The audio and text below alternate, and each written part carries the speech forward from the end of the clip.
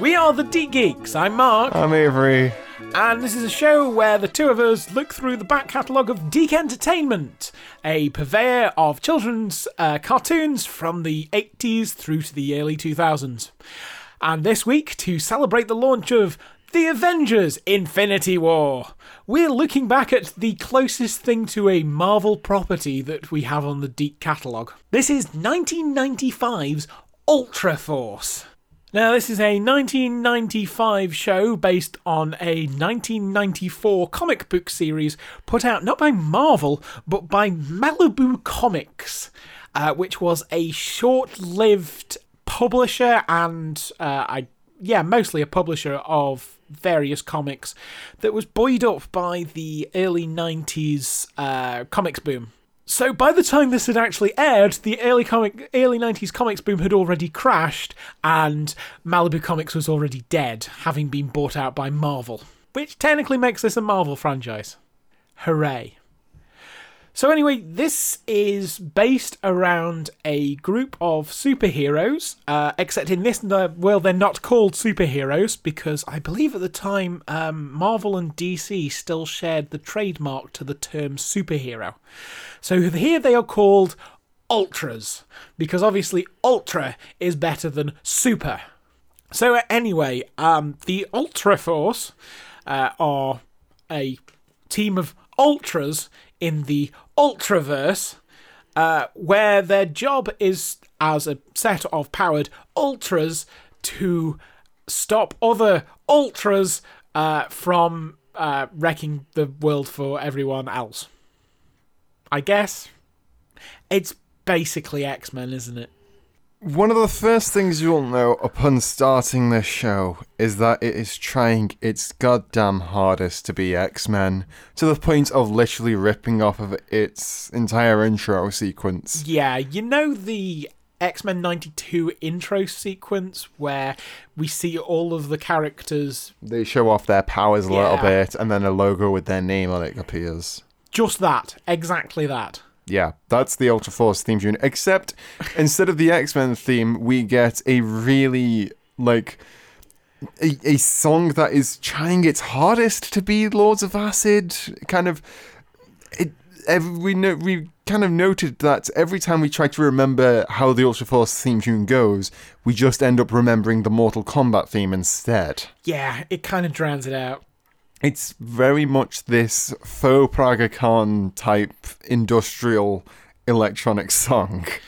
It's like a Lords of Acid song, but only if you only had one keyboard to work with. Yeah. And maybe a half an hour session. And also you weren't allowed to be explicit either. So, sorry Jade for you, you're not allowed in this gig. Yeah, unless you're willing to shout Ultra Force every 5 minutes. I feel because of that they should have gone in a more kind of maybe kind of a prodigy direction, actually. You know, they've Max in Reality. He does a lot of shouting on stage. Just get him to get in there. Yeah. Probably better drum and bass. It would work a lot better. It would work a lot better, but instead we have fake Praga Khan. Yeah, fake Praga Khan. And it just...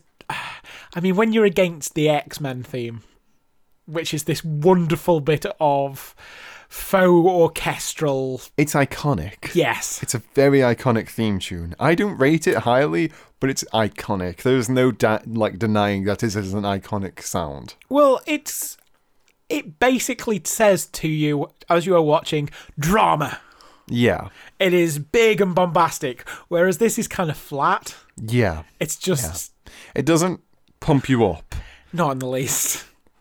You know, the Mortal Kombat theme does a really good job of pumping you up, and you're like, fuck yeah, I'm going to punch the shit out of these dudes and rip their spines out, because that's what Mortal Kombat is. Oh, absolutely.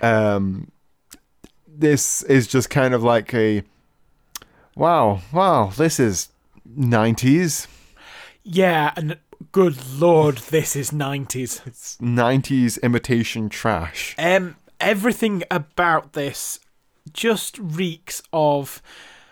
Okay, mistakes. There is this specific period of the 90s when it was all about superstar comic book creators, specifically the artists, creating everything. Kind of, they were the ones writing the comics now, and they were the ones designing all the characters. And the result was that everyone had too many muscles and no depth. And that pretty much neatly describes all of the characters, apart from one in Ultra Force. Yeah, pretty much. Well, maybe not Canary, but Canary is just what happened. Canary.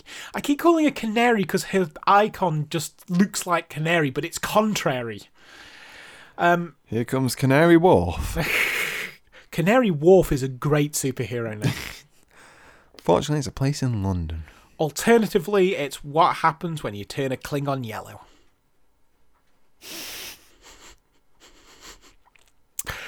So anyway, Canary's just a cross between Emma Frost and Charles Xavier.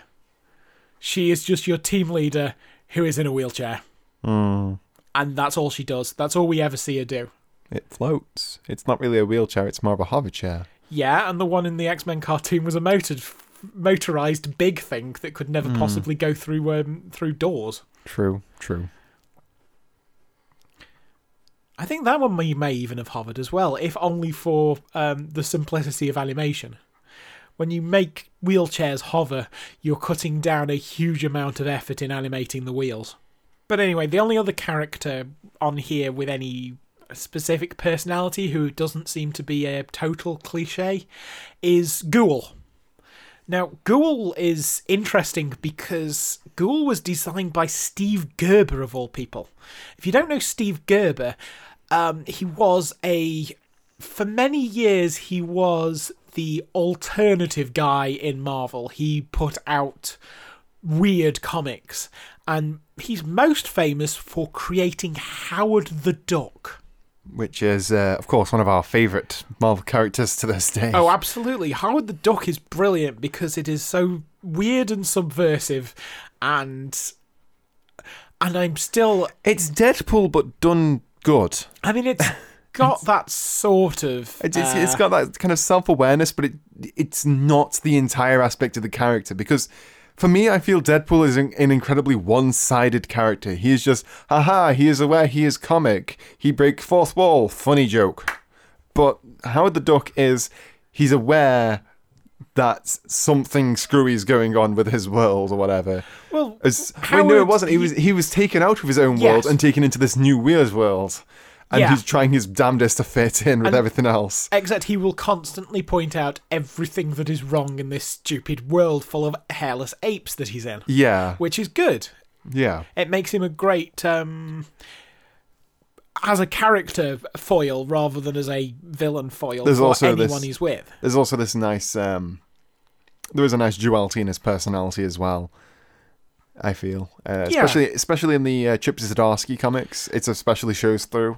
Yes. The Chip Zdarsky comics are absolutely fantastic. I highly recommend you go out and check those out if you haven't. They're genuinely good, yeah. But anyway, by the way, the Howard the Duck movie from the 80s is good. That's my hot take. Bye. It's not, but it's great fun. It's good. It's fun. Where were we? Oh yeah, Ghoul. His gimmick is that he's Deadpool. He caught... Well, yeah, kind of. Yeah. The problem with Deadpool is that he now becomes this far too easy character to just kind of reference. No, he's literally Deadpool. This guy's dead but alive at the same time. Deadpool is just sort of that's because Ghoul is stuff. Ghoul is undead.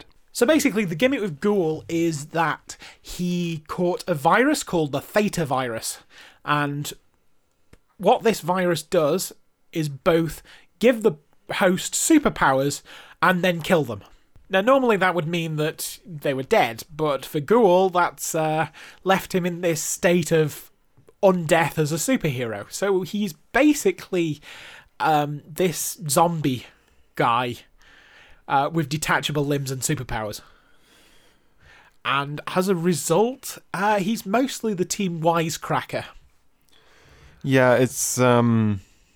I believe in his Wikipedia page, it is said that he is constantly the one kind of making jokes and stuff, basically to distract him from the fact that he is literally a fucking zombie. Yeah, he's very much a gallows humour character. And because of this is a lot more for the scriptwriters to work with, so he gets all of the best quips. He's just he is in the wrong cartoon. He's such a good character. He's in the wrong fucking cartoon. Yeah, he could do with being in a cartoon that is a lot more fun than this one, because this one is such a drudge. So anyway, if we continue working through the characters, because let's face it, the plots are shit. I suppose the one we have to really mention is Prime. Yeah, he's kind of the big boy. I mean, he's Literally, there he's the big boy. Well, true. He's kind of there. The writers seem to have chosen him as the entry point for the viewer, which is fair enough, because Prime is technically a teenage boy who turns into a gigantic adult over-muscled version of himself. Through weird slime. Through weird slime powers, yeah. But he's not really that fun a character. He's got kind of the Spider-Man teenager thing going on, but just in a way that is less interesting, less fun. It's all, oh no, I can't transform in front of these places because my mother will find out that I'm secretly Prime. And for some reason, most of his teammates don't even know that he's a teenager. Which would be fucking useful, because he's constantly going off doing fucking immature things. Why do none of the characters question why the fuck this kid disappears for, like, random intervals of time at random points in the day? Well, I guess because they're superheroes, but I would They don't know that. Eh? They don't know he's a superhero, my dude. Oh, you mean his family and friends? Yeah. Because The characters you are talking about. No, sorry, I was thinking his teammates. His teammates No. don't question the fact that he constantly bloody disappears on them. Or that he's on the team despite the fact that... I mean, he destroys a city block at least twice in the 4 episodes we watched. Who knows? Comics convenience. I mean, it's not like with Spider-Man, because Spider-Man's only Spider-Man at night, right? Spider-Man's big thing is that he sneaks out at night and is a superhero. That's the kid power fantasy. Prime is just that, oh no, somebody is attacking my friends, now I'm a huge super muscled man, except that I'm made of green goo. I mean, it's a very 90s concept, but whose power fantasy is that?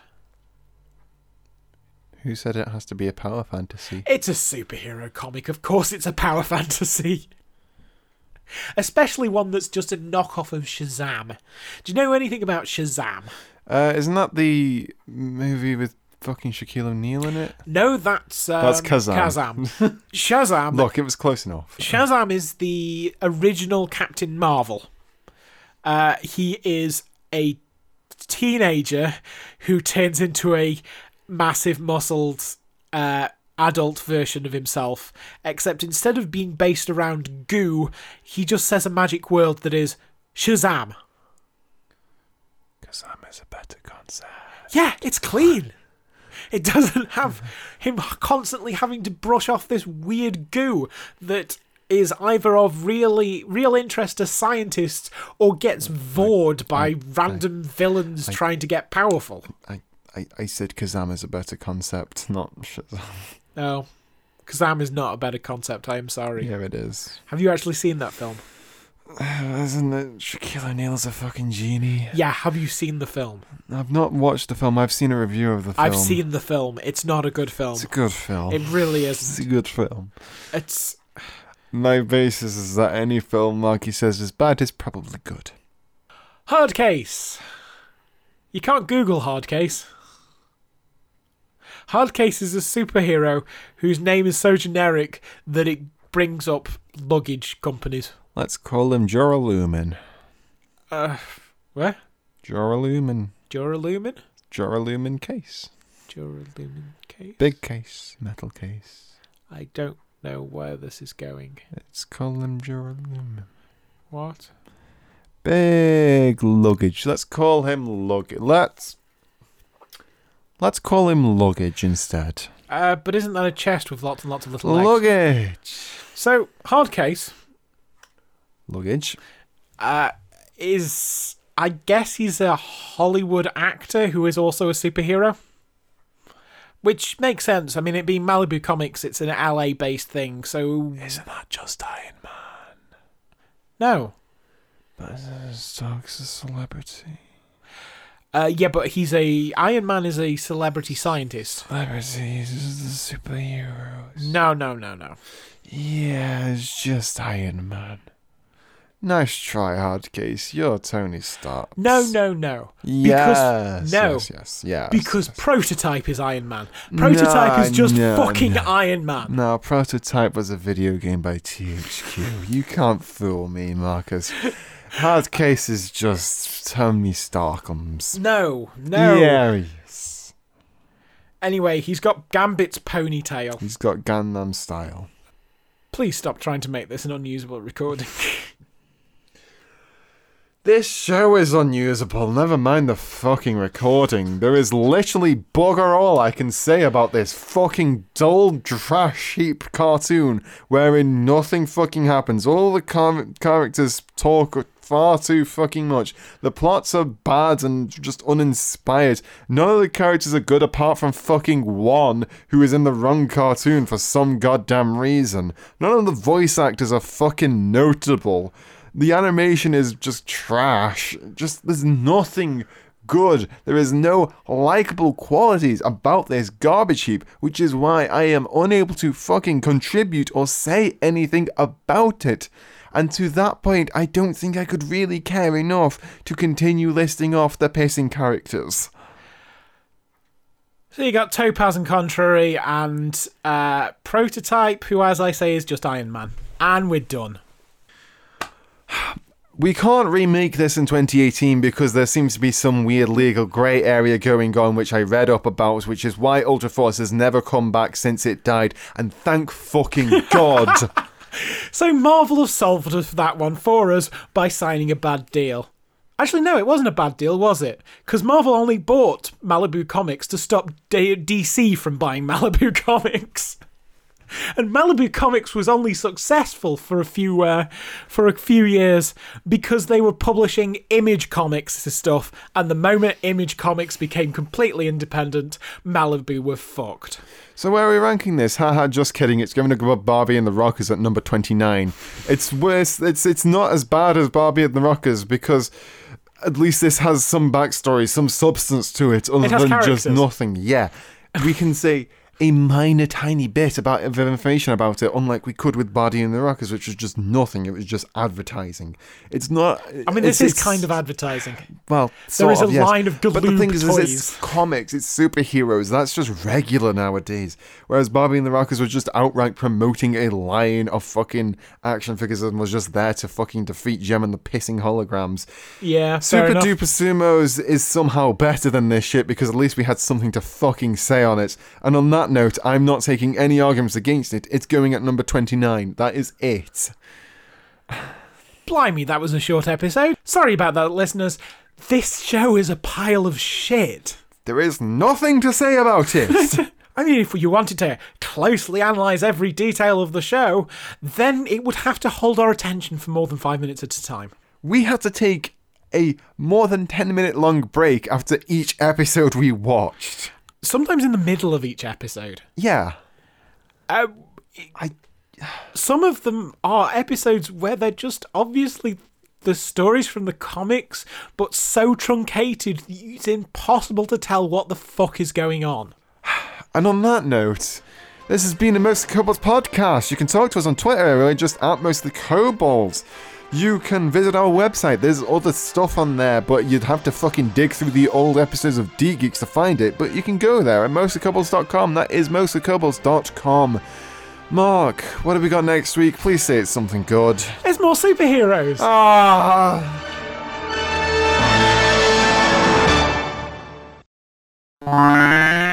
Hello, yes, we are the Deep Geeks. I'm Mark. I'm Avery. Hello. No. fuck your intro. This, no. This is bad. Okay, let's try that again. No. Okay. Welcome to the jungle. We have Fun and games. We've got everything you want. Including Kevin James.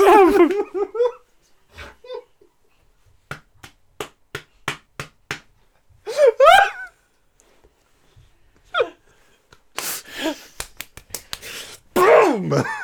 Kevin James wasn't even in that movie. Kicked it into the goal. Boom! Dwayne Johnson was in that movie. Kevin James was not in that movie. Dwayne Johnson doesn't rhyme with fun and games.